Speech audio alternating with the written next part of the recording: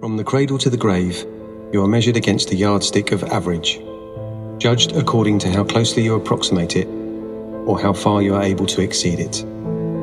Our modern conception of the average person is not a mathematical truth, but a human invention, created a century and a half ago by two European scientists, Quetelet and Galton, to solve the social problems of their era. It's what Todd Rose speaks about in his bestseller, End of Average.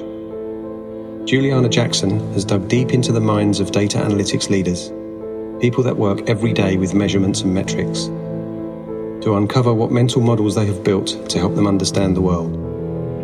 Join us while we focus on the stories of data analytics leaders and how they use mental models to challenge others to think differently by deviating from conventional approaches.